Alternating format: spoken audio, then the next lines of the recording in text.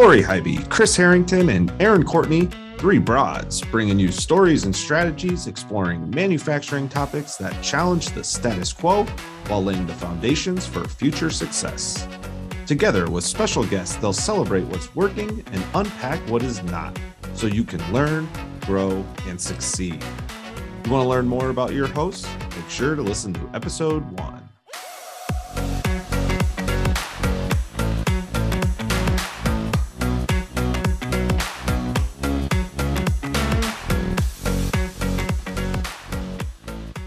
What's fun right now in Milwaukee is the Blue Angels are flying all around because this weekend is the Air and Water Show. And it's so cool to see these planes just zipping around and making a lot of noise in Milwaukee. It's a little distracting, but it's fun. It's one of my favorite times here. Do you go to the actual show? I have in the past. This year, we're not able to make it, but we live so close to the Milwaukee airport that it's kind of fun to get a we daily can see, show. Yeah, basically all the crazy big planes and little guys and old planes. And yeah, it's just kind of that is super fun. Yeah. There's the big EAA show in Wisconsin, which gets a lot of press. People go there. People sometimes make mistakes in their aircraft and perish. But no matter what, I don't know, it lifts your heart, It's something. It's just the human spirit triumphing over, gravity.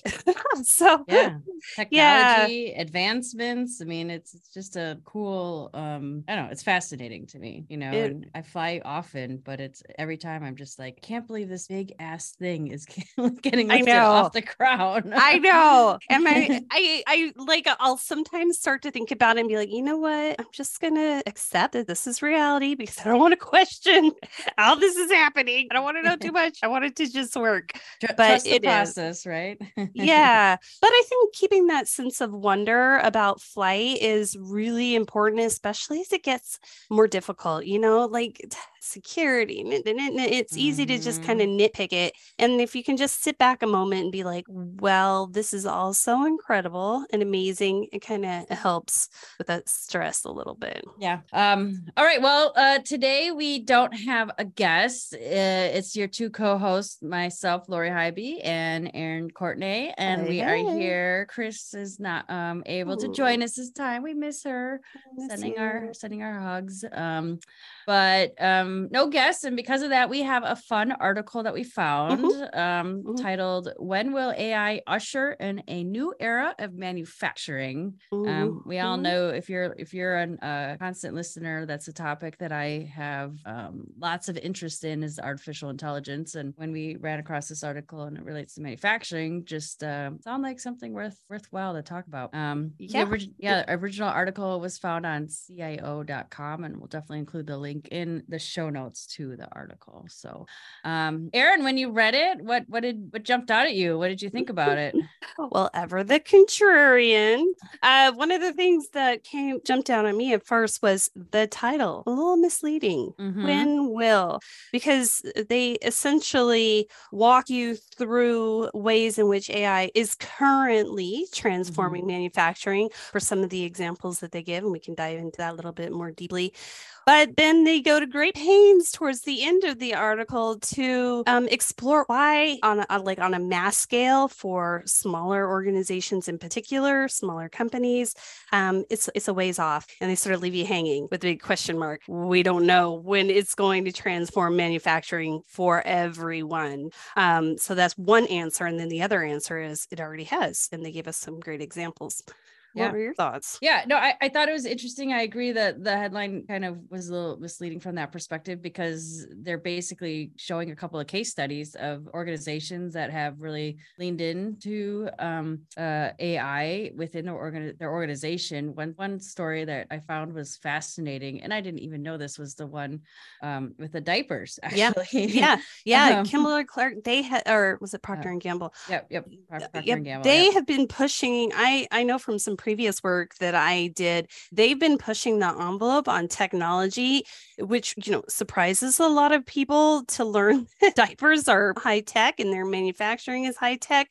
but it's an industry that allows for a lot of innovation because you have a constant customer base. Diapers are always needed, and you have a scale that allows you to, invest in innovation and R&D. And then finally, there's just in terms of AI, what struck me is there's a data set that is consistent, because that's something that you really need with certain products. You need something that's replicable, doesn't have a lot of diversity, and the diapers actually lend themselves really well to that. So I that was my favorite example because it was the most concrete, and I've been through the whole diaper problem journey, what do you want to call it?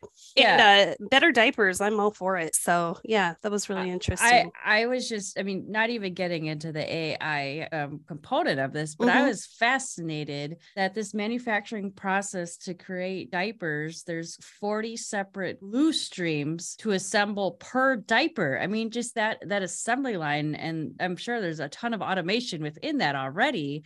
And they're producing 1,200 diapers a minute in 140 different manufacturing lines globally. So when you're talking about data, the amount of data that they've captured, and that's the other thing, they've invested in technology to be able to capture the data. That's correct. That's step one. Yes.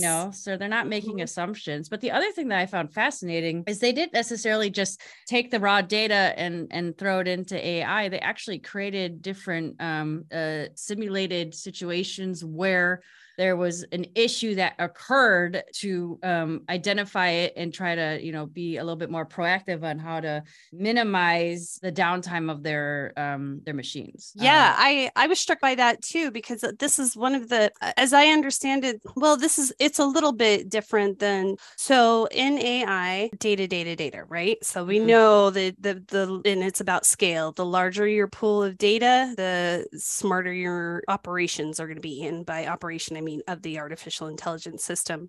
And so one of the things that I've learned that is controversial, but also necessary in developing AI is when it's unintentional, what happens is that AI has results, those become data. That data is dirty, might be one word, that goes back into the system, so that there's a sort of, it's a little bit incestuous, and the AI begins to learn from itself.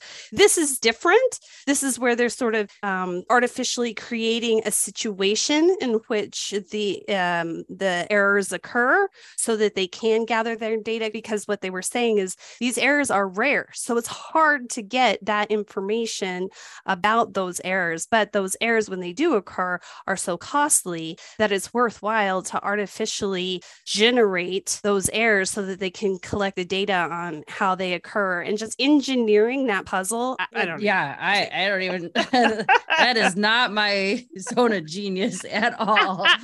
But that's what I think is fascinating to me when I read that. One of the, this is a statement from the article, from a business perspective, we've been able to reduce glue-related scrap by 80%, which is a very successful outcome. Any manufacturing company, a huge goal is to minimize your scrap, because scrap is lost revenue at the end of the day, and so that's a huge number. 80% is quite significant, and impressive. Yeah, that's what another, like, a bigger issue that's sort of on top of this article that is very interesting when you're looking at manufacturing specifically is the value to investment and how you determine that. So again, scale being so important. And I'd love to kind of dig into what that means for the smaller manufacturers, that all of these systems are right now, they just benefit the big players because of the scale. Yeah. The amount of investment that they've managed to recoup because they're fixing these problems that have to be, generated through a very large scale. But that's a big outlay of cash to get to the point where you're getting that 80% of savings on scrap. And what are the opportunities available for a smaller outfit to capitalize on that knowledge? And I'm not sure. And I would like to see more of that. And in other words, more of that learning being disseminated, that even if, you don't have the data collection and the implementation on your floor, you can reap reap some of the value of what's being learned. Obviously they don't want to share that with their competitors, but if there's some way that we could operationalize the dissemination of learning so that, the smaller folks have a chance to really exploit the learning that we're getting from AI, I think that'd be awesome. Yeah. I mean, I agree with that 100%. And that would be the end goal. But let to some extent the R&D, come in at the cost of the larger companies and then find efficiencies that can carry down to the smaller companies. The article also had a use case, which was Siemens, where, I think this is the opportunity to support those smaller manufacturers. Is Siemens is actually using the products that they're selling that has AI built within their product. True. And right. I thought that was kind of cool that, the what was it that they didn't really specify exactly what it was that they were developing or building. But it's basically learning from the production lines, and then the machines themselves would be able to modify the way that they're producing the equipment to minimize mistakes and maximize production. So I think that's super cool, but also kind of like scary at the same time. Well, they're robots learning. That's one I listened recently to an interview with, and I'm just going to skip his name, but the founder of DeepMind over at Google, and he's really at the forefront of this of the learning, the AI doing the learning, and it gets complicated with lots of different terminology, but essentially there's two types in a sense of AI. One where you program all the parameters in and it just gets really, really good at doing its job. And then the other where it's more about learning and experimentation. And there are rewards within the AI system for the machine or the computer to begin to experiment and try things on its own. And then that's where the really huge leaps come. And that's really important for something like chip manufacturing with, Siemens and others, because the margin of error for your final product is so small. So he was talking actually about protein manufacturing in labs.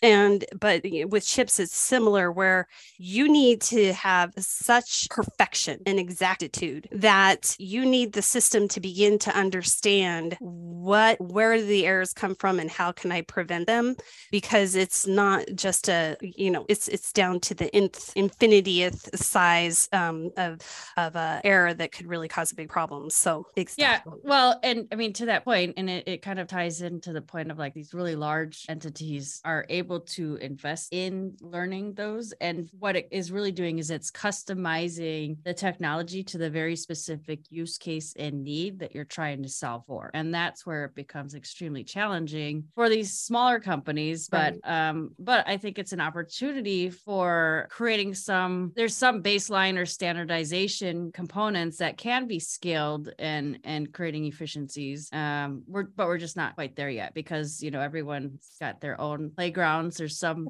shared tools being used in the AI space, but a lot of organizations are just writing their own AI, creating their own AI. So it's interesting. Yeah, it is. And I think that's one of the it seems to me, under discussed implications of AI. And it goes right back to the manufacturing model, which is that in the early phases of AI, it was funded as a public good. So the artificial intelligence systems were being built as sort of just a research for the sake of knowledge, and that information was shared. It was public information. In that era, and this is sort of unknown to us, I think largely that era has closed.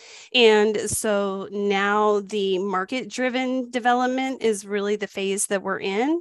But we closed the public good development era before, I think, we really reached for the stars and what we can do for the good of humanity and what we could do for the good of all economic drivers. And now it has moved into a privatization, which we have a history of a model where that's where really exciting development happens. But with this technology specifically, the jury's out on whether public good will be derived from the current model, which is the business driven AI development. I don't know. Wow, there's a lot to take in.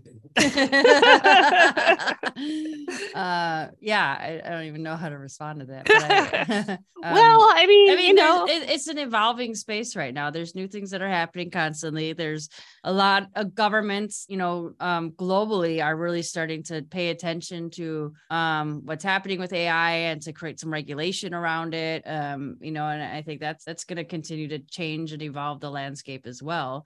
Now we're talking AI at a larger at a bigger level, but I think manufacturing is sort of a nice model to talk about the bigger implications of AI, because it's real and it's on the ground. A lot of the conversation with AI is pretty woo-woo, it gets really existential really fast. But with manufacturing, not only do we need to look at the implications for the individual manufacturers, but for the products that are produced.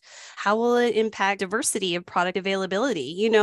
Really interesting conversation with a friend of mine who's works in the building products industry. Mm-hmm. And, not too far down the road, and he didn't give me any predictions on when, home manufacturing can be completely automated, and very, very quickly homes can go up, and they're excellent. They're not poor quality because the automation has been built to such an extent that all, the joists are reinforced or what, I don't know. I'm not a building person, but, but what happens then is that you have a competitor who's invested in being able to build those homes and needs to sell a lot of those homes in order to pay back the individual companies' expenditures. And so they will quickly need to outcompete their competitors who are not using that technology. And I think that's certainly something that manufacturers are going to be looking at. What is the competitive landscape once these tools become introduced? That's a very valid argument. And a lot of what I'm seeing in the marketing space, that as a marketer, if you are not leaning into AI, you're going to fizzle out fairly quickly. I mean, it's changing the landscape. It's not replacing jobs, it's creating new jobs. And you have to learn how to use the tools to create efficiencies so that, we can produce more. And I could go on this tangent for a very long time. I'm not going to. Maybe we could do that another time or offline, because it is really interesting. But I would recommend, and I think there's an opportunity to look at, I have 2 points to share. Look at AI outside of just the production line, how it can be incorporated to other aspects of not just the manufacturing, but any business. I think there's a lot of opportunities for creating efficiencies. But one area that I do believe it can be extremely beneficial, and it aligns with some of the case studies in the article here, is, the one thing that any business owner or business leader wants to do is make intelligent business decisions. And what AI is doing is helping to move that process along a lot faster, because it's gathering the data, which is what everyone needs in order to be confident in the decision that they're making. And the data is telling a story. And, historically, we would just, as humans, spend a lot of time analyzing and digging through that, where AI is, it's doing that for us. And so it's allowing us to move faster and have more confidence in that intelligent business decision-making process. I really like that, Lori, because I think you're helping us solve the problem we just sort of laid down in front of our listeners, which is like, well, maybe not for you, it's too expensive. No, that's not what we're saying. That's right. Look for those points of difference that an artificial intelligence system can bring into your business at a price point that you're willing and ready to make the investment. Because you're not a Siemens, you're not a Procter and Gamble, perhaps. That doesn't mean that you don't have a business that you need to run intelligently, as Lori just so beautifully put it. And there are tools, and it's marketing, and it's many other places available to help you do that. And there are wonderful resources out there to help you kind of move through the weeds on these things. Yep. So rather than, I can't afford it, I can't do it, I hesitate to use the term baby steps, but that's really what can help keep you competitive, because probably I would imagine most of your competitors, direct competitors, are also in terms of availability of capital to pour into AI are about where you are. Yep. So it's about the decisions you make, not always just about the money that you spend. Yeah. And it's not like, oh, I'm going to invest in a tool and then things are magically going to happen. The investment is not just a financial one, but it's a time one as well. Correct. Because you have to Yes. learn how to use the tool. You have to teach it and then figure out how exactly you're going to incorporate it into your specific business use case that you're trying to solve for. And that is a time investment. It's not Correct. a magic switch. It's not a Yeah. magic wand. So I want to get clear on that. Although it feels a little bit like one when you, I don't know, when you have something work out, you know, when you're using one of these tools and you're like, oh, I'm going to give this a shot. And you're like, oh boy, you know, it can kind of blow your mind. But that the time investment that you're talking about is making the decisions about which tool to use and why to use it, and to be really cautious. You know, I would encourage all of our listeners, we all went through this. And Lori, you probably have a lot of stories from the war room. In fact, I've heard a few of them about, for example, a CRM. Oh, it's going to solve your problems. You need to do this. You need to pour money into this. You need to, and it's going to be, and how many people, well, they didn't walk away from the situation. They're just sitting there feeling like they got kind of took a bit on it. And we were all there. We all got sucked into that. And I think that we, you know, lesson learned. Yeah. Think first about the problems that you want to solve, then look for a tool that will help you solve that problem. Do not let yourself be drawn in by possibilities you hadn't even considered because somebody is sending you a really nice pitch deck. Love that. This is a good time, I think, to transition to our second half of the segment where we finish the sentence, I just learned that. So Erin, what do you got for us? What did you just learn? Well, I'm in the process of learning. How's that? Sure. Yeah. I'm in the process of learning. So we all remember the left brain, right brain. You know, the left brain is the logical part of you and the right brain is the more poetic part. That's been dispelled a bit. That's not exactly correct. However, there are parts of the brain that do master some of these things that seem sort of beyond consciousness. You know, what your personality, for example. You know, we've heard the examples of someone who will have brain damage and then their personality will change dramatically. There are also many instances of where, you know, a lesion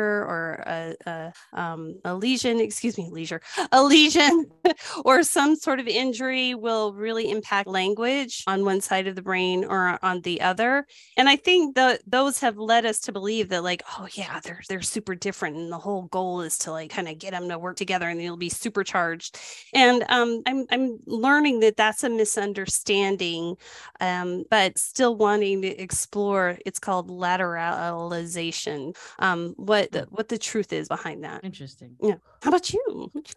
Well, I was just going to comment that I've always been middle brained. So I love it. That's even a it's like Middle Earth. Yeah, I'm always in the middle of the road, whatever it is. Oh, that's a good balance. Actually, that is so true. But you have to be a modern day marketer. You have to have that logician thing going on, and then also the creativity. So yeah, that makes sense. All right. So I know I always like to go AI route, but since we had a healthy conversation on AI, I'll skip it today. Oh. But I just learned that you know, when Netflix kind of cracked down on the password sharing account thing, they gained 5.9 million subscribers in the last quarter. So that was a huge spike for them. Wow. So I'm wondering how many other platforms where there's a lot of password sharing are gonna go, wow, that increased our revenue significantly. We should do that. I feel like such a ding dong because I did not know it was like a whole thing. And I wish I would have done it with my mom. Sorry, Mom. It's too late. I'm not going to say what accounts I have, but you know, the family sharing. The family sharing. No, I mean, goes a long way. It made a lot of sense. But one has to wonder, like, I don't know that they planned it out that way, but you get people hooked, right? And then that's a great marketing technique because they actually promoted it. I did not even know that. They promoted the sharing for a long time. So yeah, they have different like packages or accounts. And I think you can have so many number of users or so many people on your account. So yes. Well, cheers to you, Netflix. Although I just want to say content used to be better. Ups and downs. Ups and downs? Ups and downs. I'd say it's ups and downs. Okay. I don't know. Right now I've been watching Suits. I know that's an older show, but I'm obsessed with that and I'm gonna rewatch it again because it's so good. It's good. It's okay. So good. I haven't watched it. Okay. You would love it. Oh, it's so good. I would. I saw a clip and there was this one guy and he was just talking so much trash and it was beautiful. I loved it. I was like, I think you're gonna like it. Show. Yeah. Okay. Okay. Any others? You got anything? What else? I don't know. To watch, to learn? What? No, Netflix exclusively. We're just on Netflix. But got it. That's the top of mind right now. Okay. I know there's other ones, and I'm sure I have a list on my phone somewhere of everything that you should watch on Netflix that people told me to watch, and I haven't even all right caught up on that. But anywho, some other time. All right. Yeah. Well, awesome. Thanks for getting that article to us. We'll put that in the show notes. I think I would love to hear our listeners' reaction to this conversation because this is such a wide open area.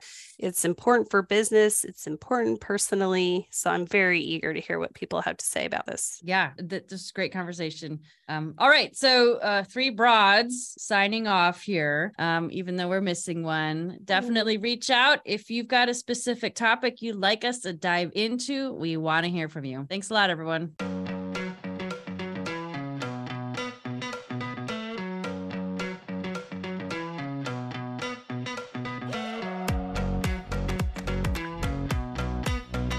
This wraps up today's broadcast. If you're looking to shake up the status quo at your organization or just want to connect with these broads, visit mfgbroadcast.com. Contact Lori Hybe for your strategic digital marketing initiatives. Contact Chris Harrington for OEM and aftermarket digital solutions. And contact Aaron Courtney for web-based solutions for your complex business problems. We've got a great offer specifically for our listeners. You can find more information about the offers and your hosts at mfgbroadcast.com.